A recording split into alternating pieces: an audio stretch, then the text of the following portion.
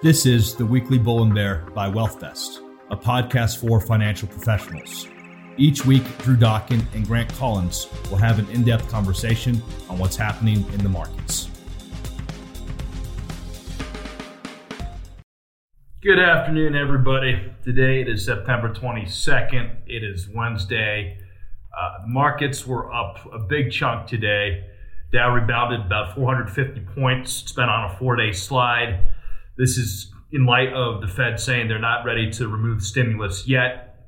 As a result, you saw treasuries kind of tepid and muted as well, down slightly. 10-year ended the day at 1.307. S&P up 1% roughly. Dow Jones up 1% roughly. VIX was down 13% today. Grant, anything to help illustrate what happened? Well, it's good to see a 4-day losing streak. I know we'll get into that, reasons why we saw a bit of a slip.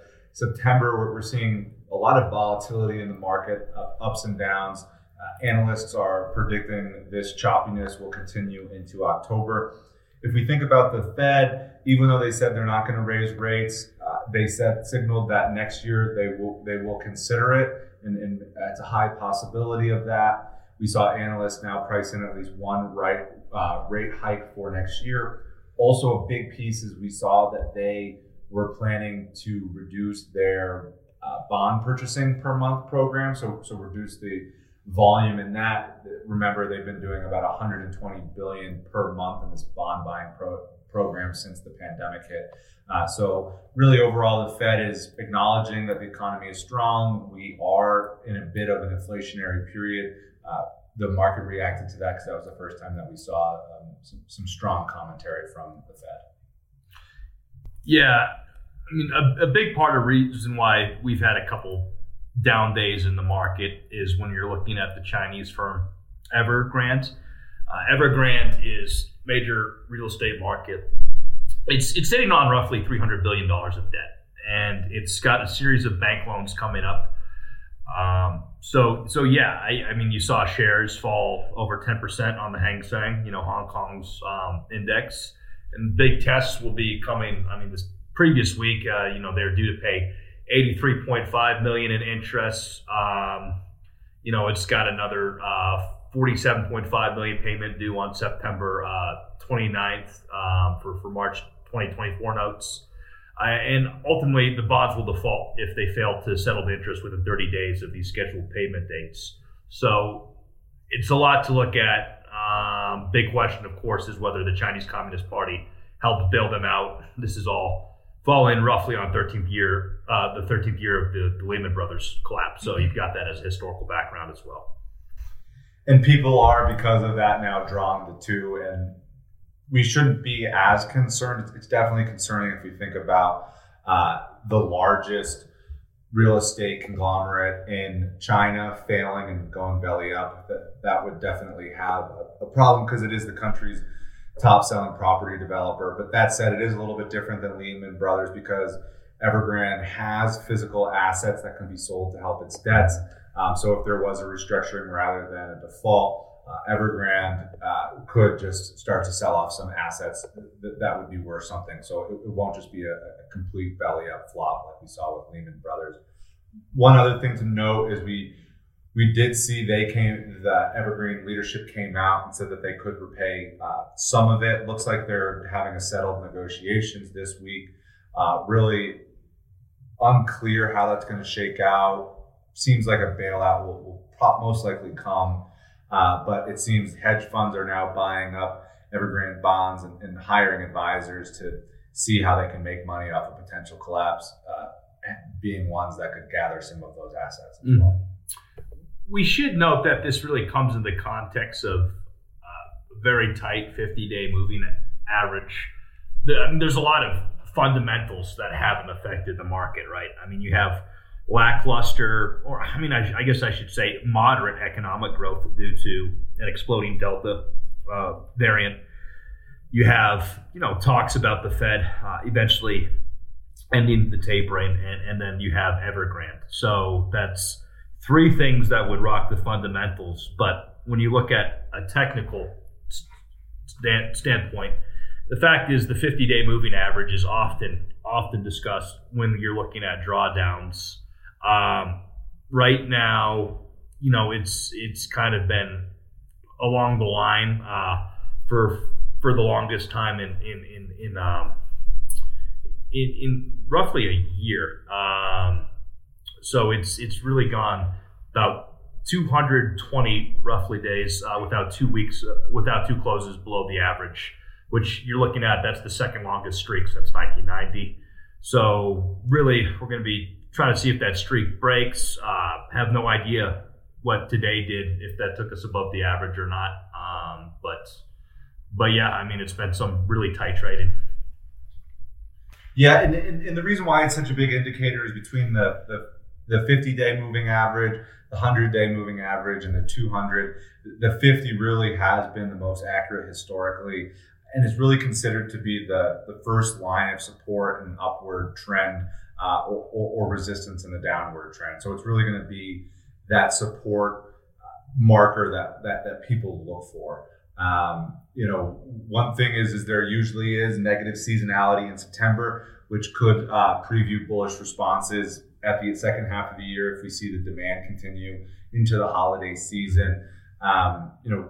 Really one thing to note is if we do continue to see it break this 50-day moving average, we could see a run, or if it trend reverses, that could be in strong support of a run.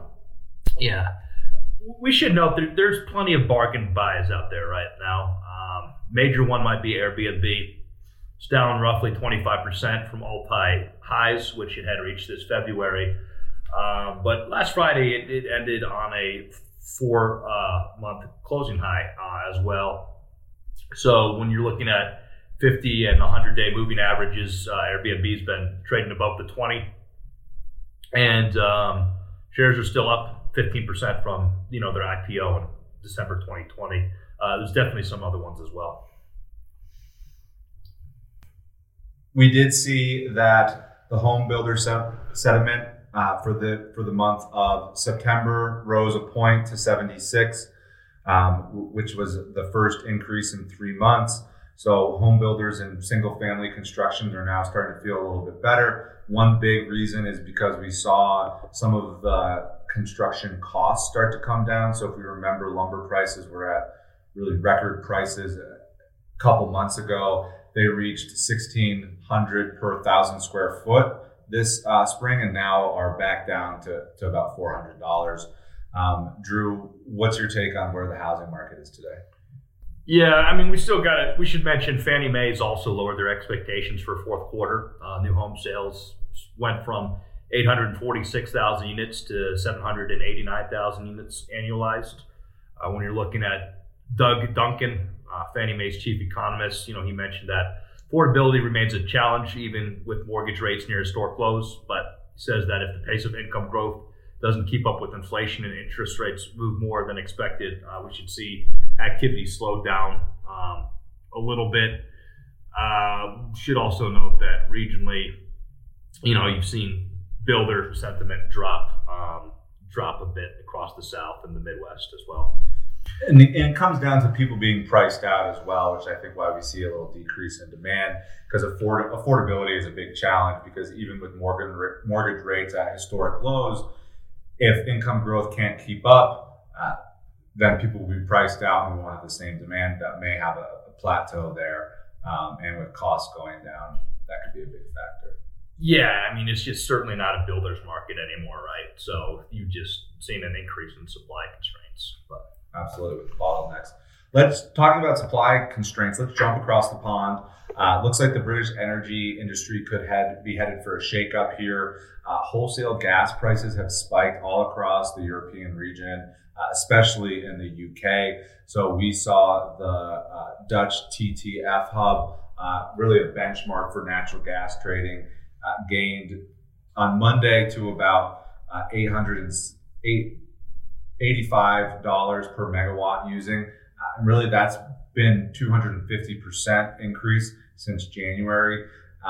Natural gas really hasn't been a big sector that there's a lot of diversification, and now where the prices are headed, we could see companies start to join to avoid collapsing. Yeah, I mean, there's some big macro issues that are that we can attribute to this. There's been outages at U.S. production facilities. There's been a lot of competition when we're looking at natural gas deliveries between Europe and Asia. There's also been some increased EU carbon market rules as well that affects transfer of natural gas.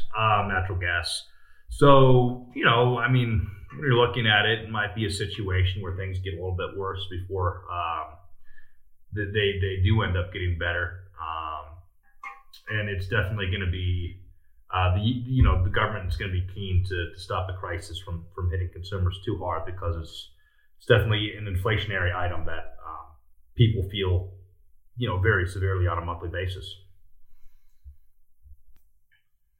And if we think about inflation, bringing it back to the United States, we saw that American corporations have mentioned the term inflation during earnings call.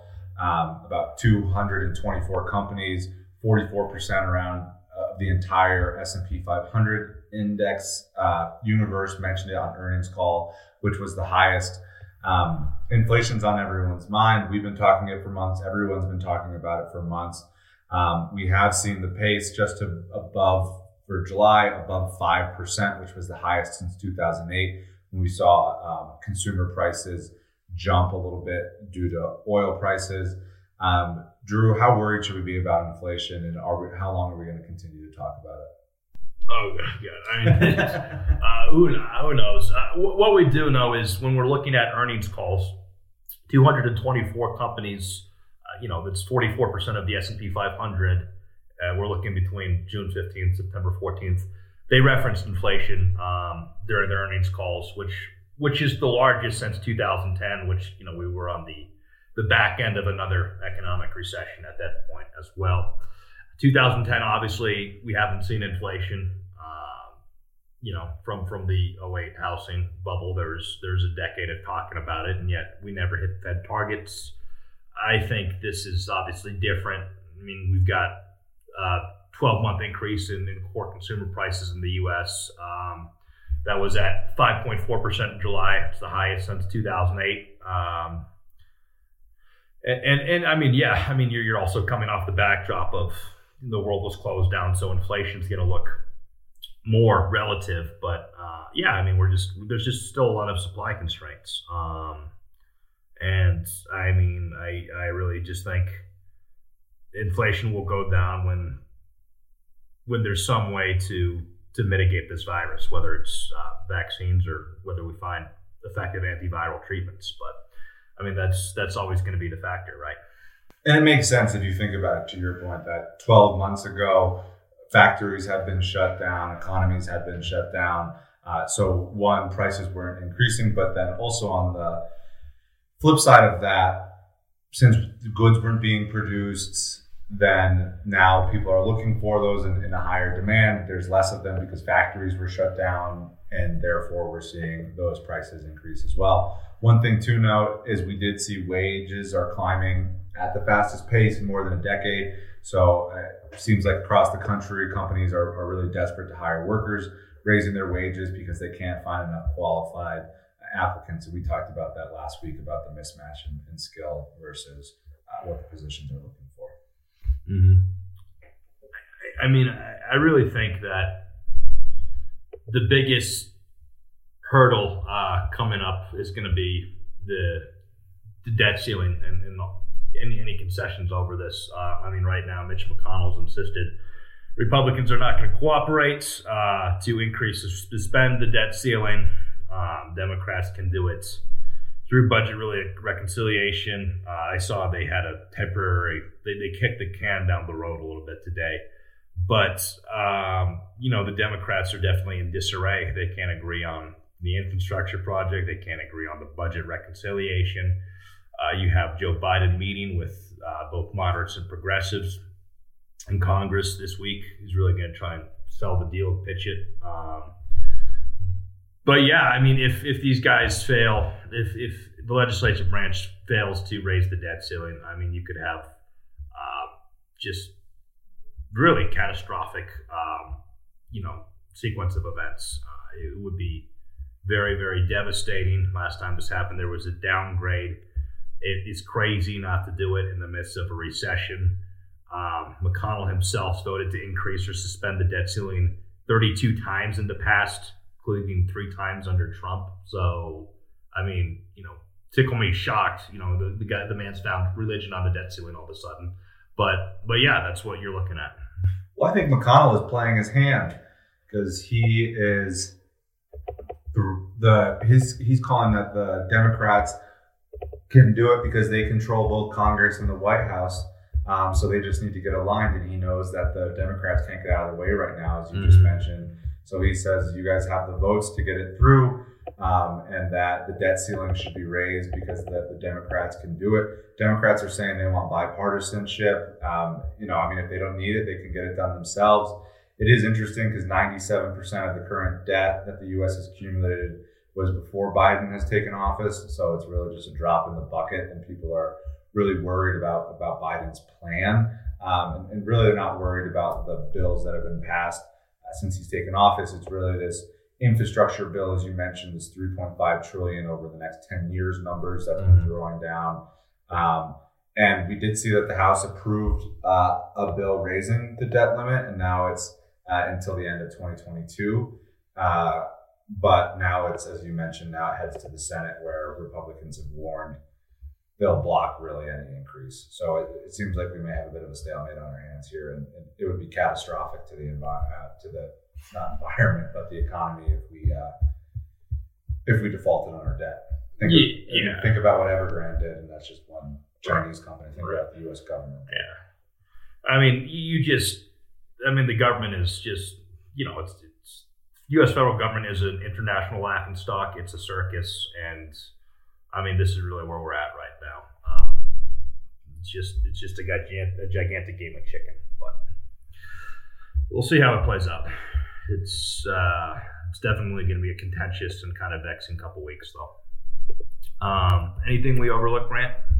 I think one thing to look at is the Fed Reserve Chairman Jerome Powell today said that the central bank current trading rules are inefficient, and that they would be looking into it. Be interesting to see what changes come out of those, if any, because I think it's pretty apparent that a lot of people in Congress, as well as the Fed, have some insider information. It seems like they make really good trades right before something pops or drops. Mm-hmm. So be curious to see how those shake out.